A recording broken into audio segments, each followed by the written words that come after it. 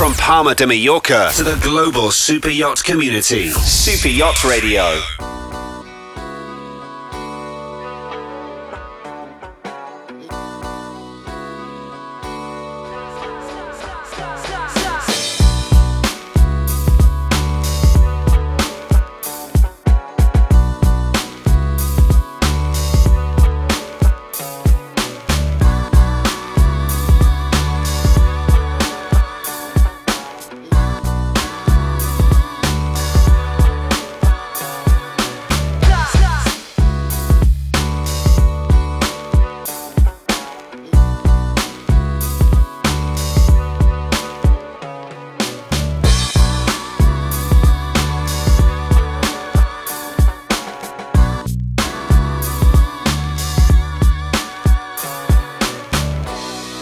Listening to Super Yacht Radio. Welcome to the first edition of The Geek Show, brought to you by Access Marine.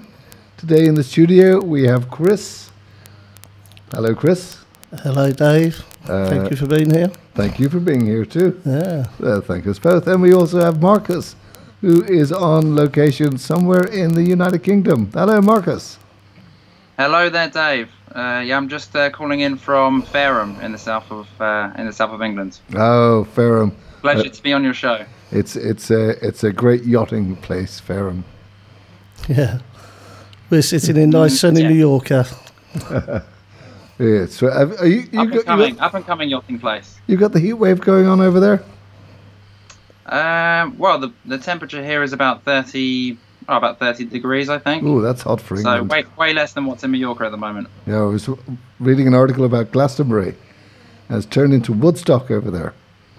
People are throwing their clothes off. Well, yeah, they're going plastic free as well, which is fantastic. What are they serving the beer in? Because it used to be plastic glasses. I think they just drink it straight from the keg. Straight from the keg, tube straight in the mouth. That's why they do it. So the Geek Show. What is the Geek Show all about? The Geek Show is where pretty much three geeks talk geek. Techie geek. We talk techie geek. So we can just be ourselves then, yeah? Yeah. We can be our boring selves. So the idea of the show is to discuss technologies, new technologies we're using every day, give you some handy hints on how to manage your technology, and that kind of flavor. Yeah. So sounds good. At the moment, we've been going through a period of boats getting ready to go in the water. They've been checking out their domes. Can I say that on air? They've been checking out their domes, checking their equipment, checking their bandwidth. What advice would you have for them, Marcus? Besides calling Access Marine. Oh, I would say, well, it all depends on whereabouts they are in the world. For example, we have four main areas where we specialize. We have 4G, we have TVRO, we have VSATs, and we have bandwidth control and IT networking. So to answer that question, we should talk about one at a time, I think. For example, quite a common thing with 4G SIM cards is what is the best way of setting that up.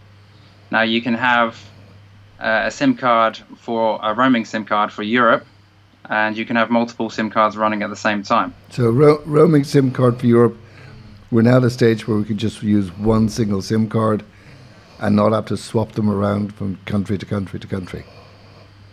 Absolutely, yeah. So we have a roaming SIM card in each region, and the way it works is one SIM card will bring you probably on the best 4G signal about 60 megabits per second down.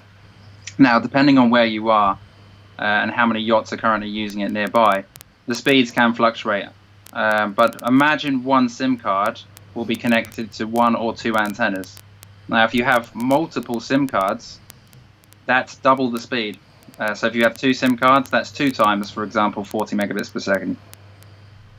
If you have 3 or 4, that's 3 or 4 times 40 megabits per second, all to be distributed around the network. And are these bonded on the boat, or is there a service off the boat?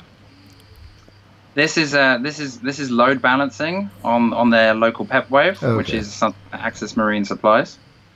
And the beauty of having multiple SIM cards all functioning at the same time is you're multiplying the amount of speed you can distribute around the network.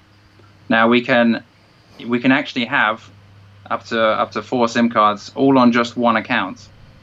So you get charged the same amount of money per month, but you're getting multiple speeds. So that's gonna be enough bandwidth, more than enough bandwidth with that setup to accommodate the crew, to accommodate any guests, to accommodate the owners. So that's the setup we try and push for from our company. How far off the coast can you be? It really depends on the range of the antennas you have. Some of the smaller antennas you see in the market, the range could be as small as 5 kilometers from land. Mm-hmm. Obviously, it depends on where the cell towers are as well. But if you have one of our antennas, for example, we offer our own range of antennas, the AX50, AX100, and AX200, each one representing a 0.5 meter, 1 meter, or 2 meter antenna. The larger the antenna, the better the signal response, and the further the range from land. So one of those, with how our far high can I range go? antennas, you could be looking at 30 to 50 kilometers from any cell tower, So from any place. That's beyond the horizon.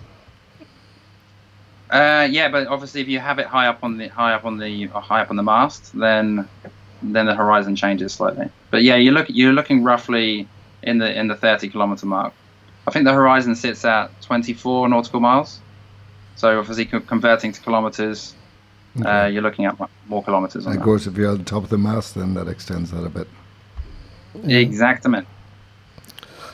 Also, with these, the beauty of it is that you can increase your package to what you need. So basically, you can have a basic package, but if you've got guests on board, etc., you can just increase it and you have full control over it through what we have as the portal. This is a uniquely Access Marine thing. This is only from Access Marine. You can do this. This is without ringing suppliers or anything like that. You have full control of it through the portal, which gives you access to go in and actually upgrade the SIM cards or the VSAT airtime that you've got, so you can increase the packages that you've got yourself. What about 5G? Well, there's a lot of talk about 5G. What's the story there? 5G is a new cellular technology, and it's in its beginning stages at the moment. So the current antenna ranges which we offer and the routers that we offer are all 5G. Will be within the 5G frequencies. Now, initially, 5G ready. 5G ready, yes. Now, initially, you're not going to see much difference between 4G and 5G because as 4G improves in technology, 5G will be lagging within the first couple of years. But then, as the technology of 5G improves and enhances, it will surpass the 4G technology, and you will see higher frequencies being utilized with higher bandwidth. They're even talking speeds up to gigabits per second instead of megabits per second. Yeah, it's going to be a game changer. A complete game changer, and you're going to see so much newer technology being used on the boats as a result of these high speeds. It's also the latency with 5G. It's one of the biggest. It's not just the speeds; it's the latency in the communication. So it's making things like automated, let's say, pilotless planes, all those kind of things, a reality once that comes along. And also remote surgeries. So you could actually have a robotic doctor on a boat, and somebody needs an emergency surgery. A surgeon in Baltimore using a 5G network will be able to conduct that surgery without leaving his office. Absolutely. It's pretty crazy stuff. So many cool and crazy ways that 5G is going to be used. God forbid that a surgery through video is going to be needed in the yachting industry. I know they like to party, but hopefully we don't encounter that. Well, see, stuff happens. You never know. Being able to have that access, no matter where you are, especially, there's a lot of boats that I spoke with Insignia, Insignia Crew. Don't know if you know them. Andrew, if you're listening, hello. But they offer elite crew. So all of their crew members, all of their crew are ex-military. And they quite often get asked by boats that the owner wants a crew member that's medically trained. And there's a couple of boats have surgeries on them as well.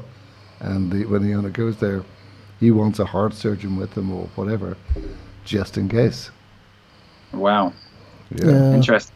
I've heard that on the boats as well. Yeah, a few of them have got that. High-profile people tend to have that sort of backup where they put people on just in case. Don't just bring aspirin. Bring bring the real thing. Whole medical surgical team with you. So with 4G, then there's huge advantages because it's about 5 years since we saw 4G getting properly pushed on boats. I would say probably more 4G. actually. 4G. 4G. Forgive me. 4G, not 5G. 4G has been around for a few years now, and there's various versions of 4G, and each version uses a better modulation technique to cram more data speed within a limited bandwidth. And now you've got I think 4G plus, 4G LTE is one of the better schemes, and I think the speeds are going to cap off soon, probably within the next 2 or 3 years, and 5G will then revolutionize and take over. Let's say bye to 4G. Yep. Yeah. So what else are the boats doing in gearing up to go out for the season? Well, like I said, with the other fields that we have in electronics and technology, you have your VSAT fields as well. So internet through satellite, VSATs, and actually that's quite a big topic too. It's a huge topic, and it's something where you see pretty much most companies offering the same thing. Yeah, they offer a range of satellites in each region. They offer bandwidth up to your liking, depending on what your needs are on the boats. But something that sets our company, Axis Marine, aside is our day-to-day management and day-to-day suspension, for example. So you only pay for the time you actually want your VSAT activated. This means if the boss is on board and you want to increase the speed and you want to do that, in short notice, then you can increase the speed up to what you like, and you can do that within 24 hours. It takes effect in 24 hours. So we're just coming to a point where we have to break for some music, but when we come back, I wouldn't mind talking about KA, KU, the differences and where the industry is going there. So stick with us. We're going to go with some music, and we will be back very, very shortly. Super Yacht Radio. And welcome back. You're listening to The Geek Show, brought to you by Access Marine, with Marcus, Chris, and myself, Dave, here in the studio, talking geek. Just before the break, we were heading on to VSAT. And I wanted to ask you, because the traditional VSAT is the KU band. And that's what the market's been using for, well, at least 15 years that I've been in it, anyway. But over the last X amount of years, the KA has been put in place. I know Inmarsat has put up a big network, and KA's getting out there. 2 questions. First of all, what's the market take-up on it like? And second of all, is the market taking it up? Well, basically with KA bands, you have your big players offering the global service. So obviously Inmarsat, GX. Just before we get into it, just in case people don't know, the KU band is a big wide footprint. So 1 KU beam will maybe cover the med. Where with KA, it's more spot beams of concentrated data coming down. So 1 beam might hit Monaco, another one might hit Antibes, blah, blah, blah, blah, blah, blah. Yeah? Yeah, and actually it's much more complicated than that. So you can have several spot beams overlapping each other, and each spot beam can actually reuse frequencies. So normally in KU band, you would have a set amount of frequency bandwidth spread all over the clients that are actually using that service across the whole beam. But with spot beams, you can actually reuse frequencies on each beam as if it was its own satellite.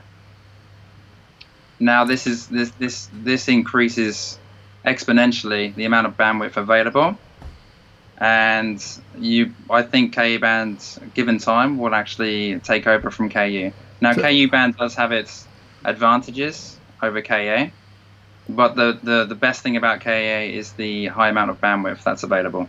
So you confuse me with the reusage of bandwidth. So I have 2 satellites up there sending a beam down to one place. Is that what you mean? No.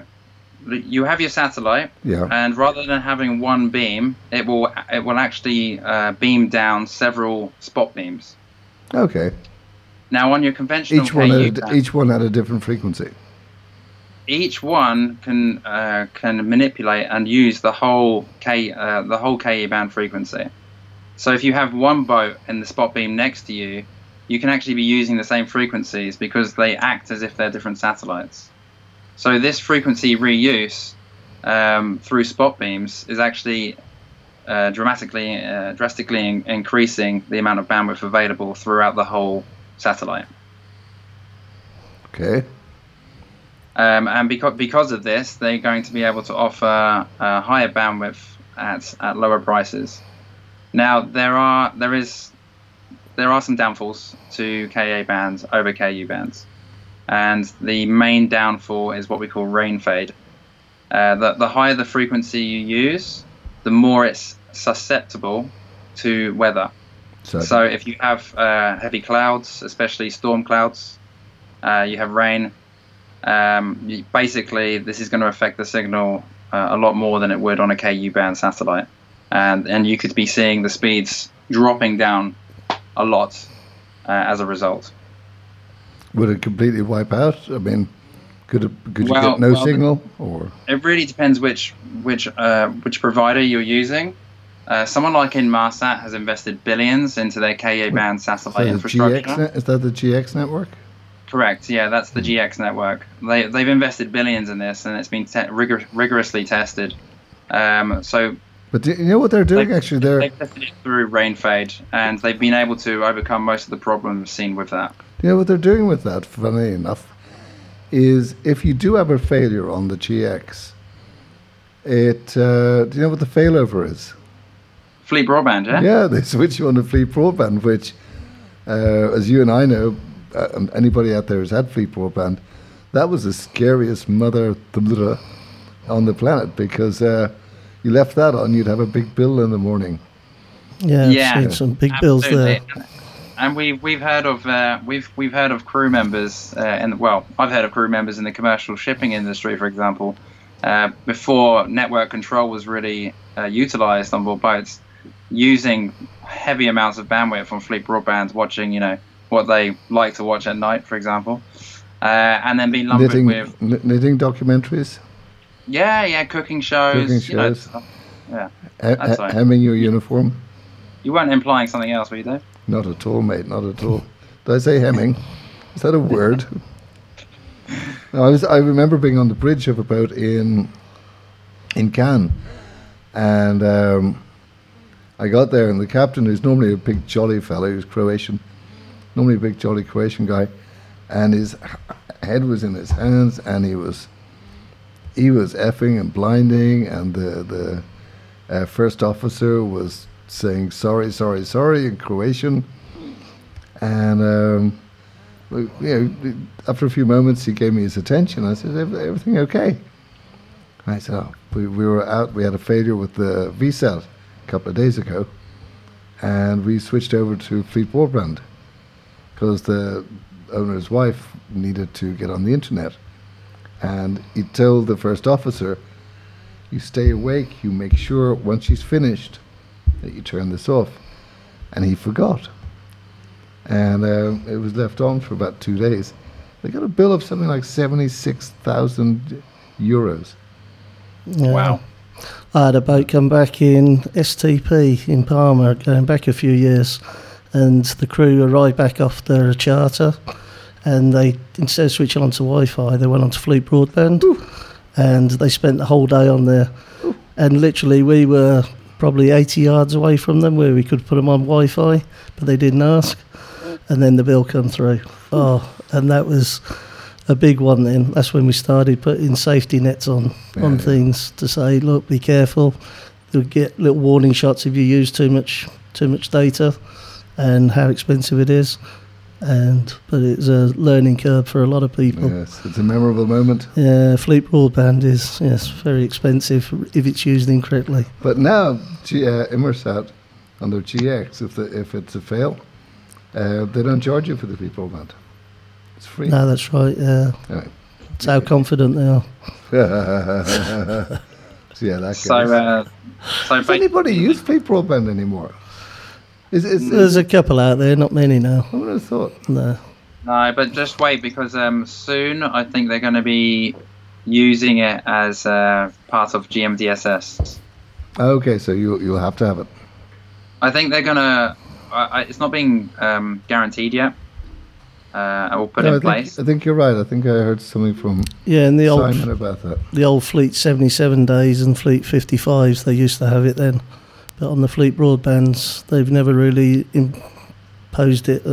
They are talking of it. Actually, was it Fleet 77 I'm thinking of? Yeah, You got the Fleet big 77, the old bill. one. That's the one you got the big bill on.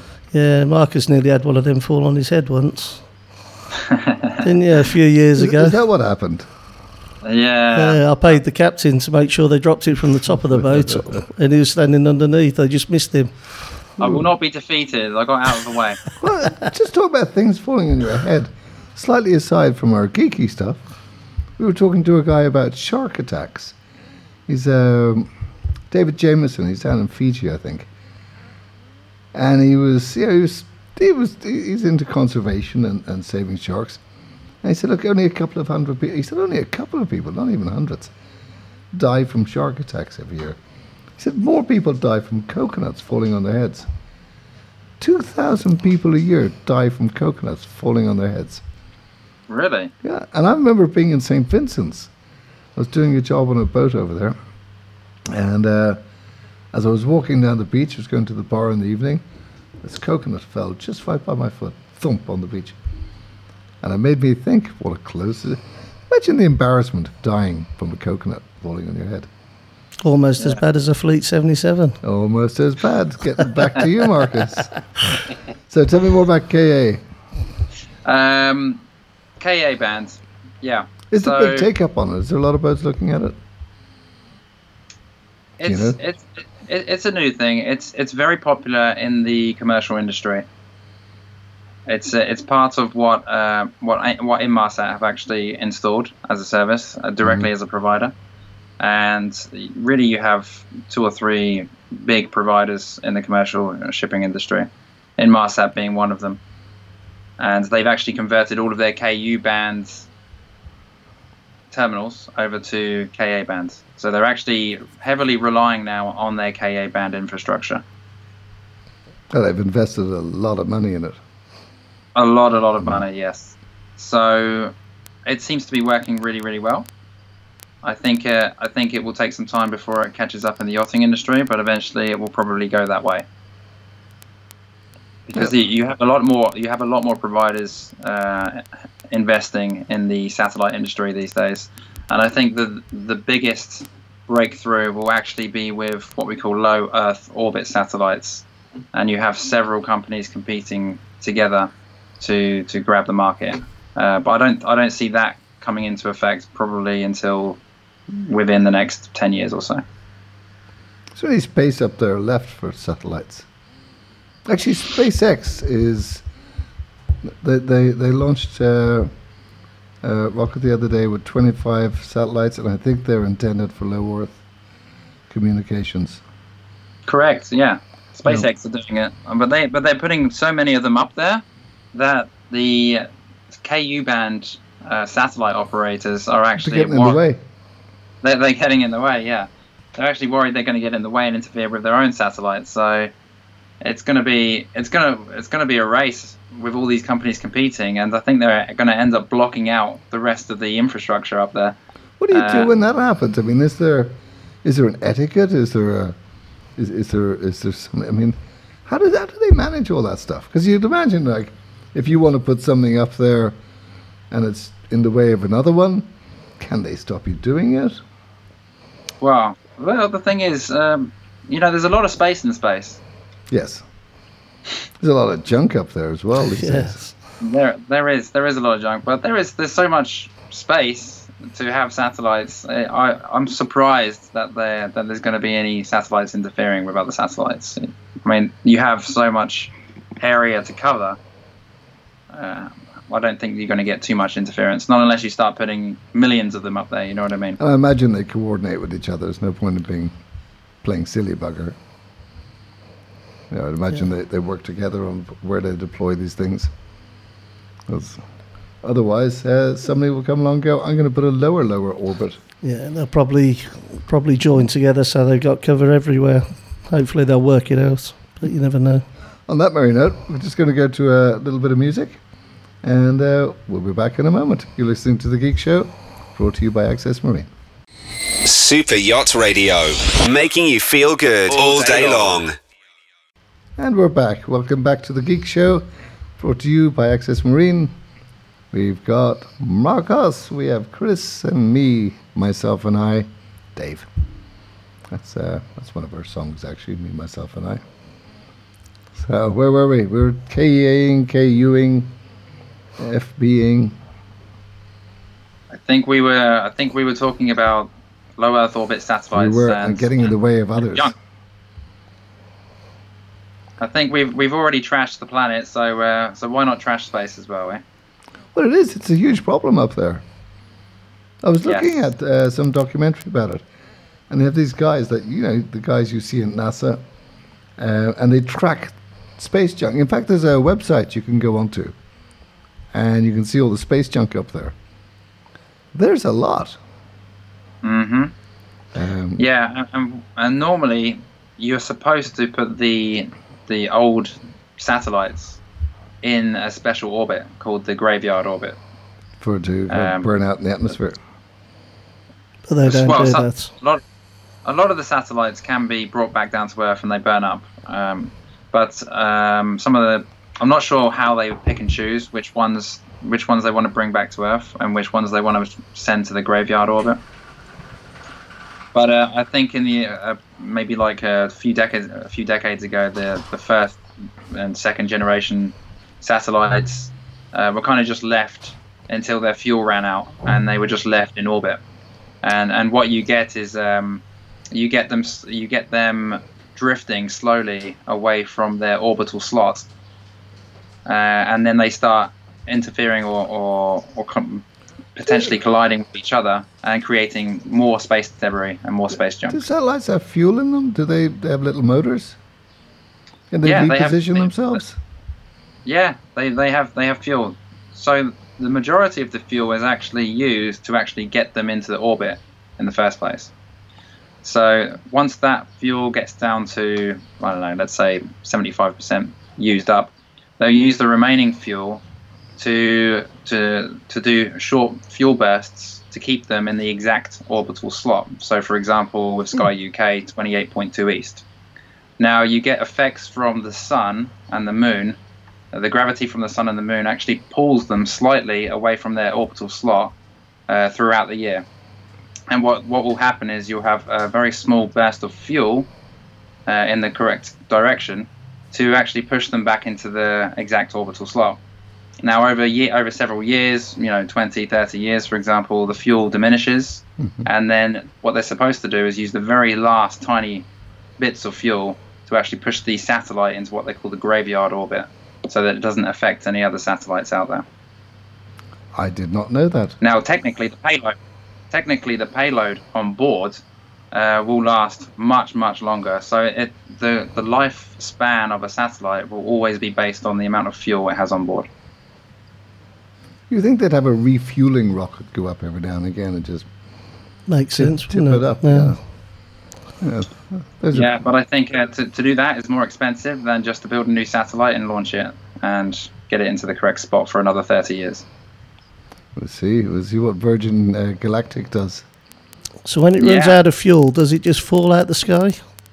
Well, it goes into the graveyard orbit. Well, it drifts. It drifts away. So basically, the gravity, like I was saying before, from the sun and the moon will drift it away from its orbital slot, and over time it will drift further and further away. Now, if the satellites are just left and they're not placed into their special graveyard orbit, they'll be prone to colliding with each other, and that's what causes space junk and space debris is old satellites colliding against each other into small pieces. And then obviously these small pieces fly around the Earth, especially with the lower Earth orbit satellites. They fly around the Earth super fast, and they're actually very dangerous. Where do you learn that kind of stuff? I'm just making it up, Dave. I was going to say, what kind of books do you read? No, I do a lot of research online. So I've studied this for quite a few years. So I find it fascinating. Yeah, no, so do I. So do I, because you could do an entire show on that. Little Sherlock Holmes. Interesting. Makes you Watson. Yeah. Okay, shall I leave you guys for a moment? Bandwidth management. That's another big thing, because you're getting the bandwidth, you're paying a bunch of money for it, and these days you're typically got a hybrid system. You got 4G coming in, you got VSAT, maybe even shore Wi-Fi. What's the best way? Because there's a couple of different architectures. There's bonding, and there's aggregating. So like with the PEPWave, you put in 4 SIM cards, you were saying, and the load balance it that way. In opposed to there's another technology like what's they called? CleanWave, is it? No. There's bonding. There's actual bonding SIM cards together for which creates what's supposed to theoretically be, let's say, 2 SIM cards, double the speed. But it's impossible to do that, at least with today's technology. So rather than have double the speed, you might have 1.5 times the speed, for example. And it just seems like a big waste to me to actually go down the bonding road at the moment. So the other way is load balancing. So load balancing, you'll have the full speed from 2 SIM cards, but you won't have it for one user, for example. That's something that bonding would do. If you have one owner who wants multiple SIM card speed just for himself, then you would bond SIM cards together. Throw the connections through VPNs to a central server, which aggregates the speeds together and sends them back out. And you have this aggregation device on both sides, but it's not very efficient. So unless you get that unique situation where you have one guy or one device that needs a mass amount of bandwidth, it really doesn't make sense to go down the bonding road. You might as well go down the load balancing road. You get the full speed from the different internet connections, and you're just distributing it out through your network. Mm-hmm. And so it's so you're looking at the usage and then saying this SIM is being used to 70-80%, this SIM isn't being used, or this VSAT path isn't being used, so push the carriage across one or the other. Yeah, exactly. I mean, there's actually several ways you can manage your connections. One common way and really great way of doing this is to dedicate a specific WAN, for example, a VSAT or a 4G SIM card, to a network, for example, the guest.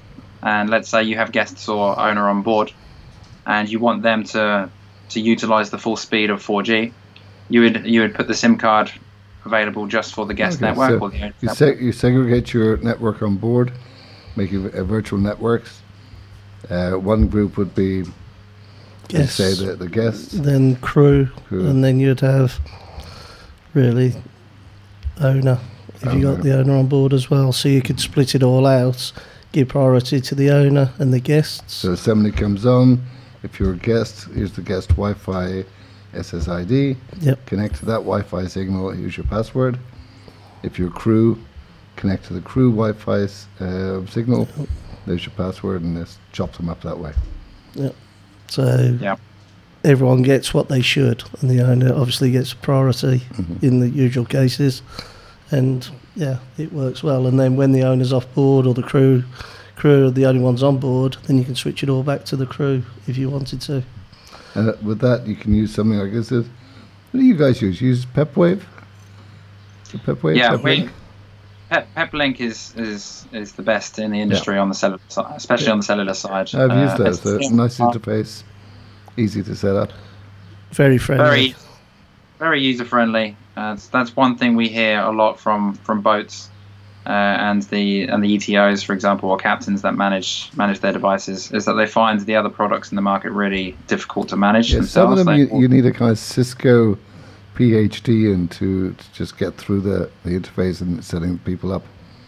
Oh, exactly. Especially with Cisco, it's very difficult to manage. It's a very good product, but it's very, very difficult to manage and do to the extent that you need to do it on the yacht. So something very simple and effective is what PepLink offers. The Cisco's, I was setting up an infrastructure using Cisco Wi-Fi's, and we had terrible trouble. We spent weeks trying to configure the damn things. Got onto Cisco. They spent time with us trying to do it, and it turned out that the devices weren't browser compatible. So the setup, we were using, I think, Firefox, and there was a nuance in Firefox that it was crapping out the setup, which really peed me off. And even Cisco guys didn't know this, which was very annoying. Lost to. Are you using the web GUI for Cisco to set it up? Yeah. Yeah, no. I mean, with Cisco, if I ever see a Cisco device, I always use the command line, just because I think the web GUI is prone to bugs. It's very buggy, from what I've been told. It was very buggy. I wish you'd been there to say, go command line. Go commando, Dave. Again. Go commando, yeah. If only we knew each other earlier. Those would have been good times. They would have been. You should have come with me to South America. Tell us about your trip to South America. Where did you go? You went. You were based here in Mallorca. You took a bit of a sabbatical out. Yeah, I took some time out of the yachting industry and went to South America, Colombia, Peru, Brazil, and Chile. Favorite place? Favorite place, Brazil. It's so good that I'm moving out there. You're going back, aren't you? It's a no-brainer for me. I absolutely loved my time there. I went all over from the north all the way down to the south.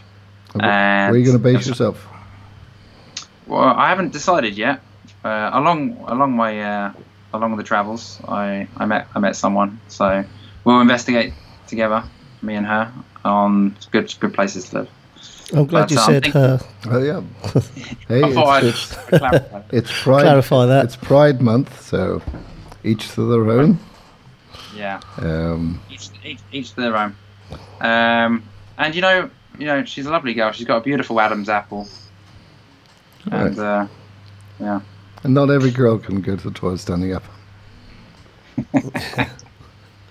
Let's move swiftly. He knows her well. Maybe we should break for some music. You're listening to The Geek Show, going a little bit off track there. We're going to go to some music for a minute, and we'll be right back. This is Super Yacht Radio. You're listening to Super Yacht Radio. Welcome back to The Geek Show, brought to you by Access Marine. Today we are in the studio with Chris, and we have Marcus, who is located in Oxfordshire. Where are you, in Oxfordshire? Portsmouth. No, Fareham. I wish I was in Oxfordshire. Fareham. And before the break, and in fact before we were talking about Brazil and where he's off to on his many travels, we were talking about load balancing and bandwidth management. What more have you got to say on the subject? Well, just that there's multiple solutions for this on the bandwidth management side, and with the controllers that we currently have, we like to do a mix depending on what the client actually requires and needs. Like we said before, you can have one, for example, 4G connection going to the crew or the guests, and the VSAT set aside for another network, or you could balance the whole network between all connections at the same time and limit the bandwidth limit put a bandwidth limit on the actual crew for themselves. So anyone on the crew network would be restricted to, for example, 1 megabit per second down. Now that's going through all connections. So that you put a bottleneck on the crew network, and the rest of the network functions with the majority of the speed. What's the cost come? I mean, because obviously this is a way to manage your bandwidth and save on costs. But over the years, I think the price of bandwidth has come down drastically. Yeah, it's totally different band out there, literally now. I mean, cost-wise, to have roaming cards throughout Europe, we do a roaming card, which is 43 countries. And you could never do that before, up to a few years ago. What would that cost you a month? I mean, is that limited bandwidth? Well, we offer packages. We offer bundle packages, which is for the VSAT and the 4G, which you get a very good costing on. So what if it's just 4G? If I want a 4G SIM that roams? A 4G SIM that roams with me per 250 gigs, you're looking at roughly about $1,000 a month. Okay. But you have the power then. Either it's called a fair play SIM as well, so you can actually go over your 250 gigs. That just makes it slower. Yeah. It doesn't actually affect the speed now, but it's a fair play SIM, so you usually don't get much of a charge afterwards, which is very good. And also, with the system we have, you can switch it on and off as you want if you're not using it, and it gives you total control. You can upgrade it, you can downgrade it at any time. What about VSAT? Because I'm going back 6-7 years now. When I was doing it, it was roughly about 1,000 euros per meg. What's the price of VSAT? It fluctuates on what packages you're on. Everyone has different packages, and it's very difficult to put it on per meg, but you can start the basic package. And the good thing, again, with the system is, in this day and age, going back a few years, if you wanted to upgrade, if you had owners or crew charters coming on and you wanted to upgrade, you'd have to give a week's notice, sign papers, everything else. Now you've got it at your fingertips, where you can actually just click a switch, and it does it for you. But roughly, if you were looking at somebody wanted 1 meg up, 1 meg down, all day. I mean, it really depends on how many satellites you want available in the region. If you just want one satellite, then it's going to be very cheap. Hundreds a month. If you want, like most boats out there need, multiple footprints due to blockage. It all depends on the demand, really. Internal blockage, external blockage. Yeah, you're going to need multiple options. That's when the price becomes a lot more expensive. And maybe you're looking at 1,500, couple of grand or something like this. Okay, that's in dollars. So yeah, it's in dollars. But that's multiple up and down. It's not just per meg. Yeah, and actually, what a lot of people don't realize in today's age is that the internet is becoming more bandwidth hungry. So as technologies improve and speeds improve, for example 4G, soon to be 5G, they actually build the internet around those speeds and home fiber internet speeds. And so even on the upload side becomes more bandwidth hungry. That's what I found, because it's people coming back with their photos and then pushing them up to Instagram and Facebook and all these things. That the upload gets snuffed more than the download. Exactly. It's totally changed over the last 5 years with how much what people are doing. What people come on with now on boats and kids come on with. Yeah. It's a different world altogether than what it was 5 years. The demand's different. You got 5-year-olds with their phones. Yeah. And it's going to get worse and more demand as the future goes. So this is why they keep improving technology. As soon as they improve it, somebody demands Never more stops. of it. it becomes more of a demand. And like we were talking about with the upload, for example, the VSAT uploads are still relatively small. Now you can have higher, but obviously you need you might need a better antenna to get something like more than 1 or 2 megabits per second up. It might require a slightly more powerful transmitter on your VSAT antenna. A bigger buck. So it comes with a price, having an upload of, let's say, 3-4 megabits per second down as well as a download, that's going to come out price. That's 8 megabits per second down in total. And that's multiple thousands per month. But I think yachts are going to have to go down that road to keep guests and owner happy, because if the upload is throttled, it causes a big problem on the download as well. Well, that's a lot of technology for one day. I think we're going to be going to some music and then top of the hour. Thank you, gentlemen. Thank you, Dave. Thank you, Chris. Thank you, Marcus. It's been a pleasure. Thank you for listening to us. This is The Geek Show, brought to you by Access Marine. Whether you're a captain or an ETO, work in yacht management, yacht brokerage, or as a yacht agent, you want to give owners and guests the best and fastest internet on board. You need Access Marine. Whether it's 4 and 5G LTE data, VSAT, hardware and installation, refit, upgrade or repair, we'll be there with all of the technical advice and know-how to assure trouble-free connectivity for your yacht, anywhere in the world. Don't put up with bad internet or telecommunications 1 minute longer. Contact us now at +44 203 287 4443 or visit our website at www.access-marine.com. That's AXXESS-marine.com. Access Marine. Full service global communications, expert knowledge, rock solid reliability, and world-class client care.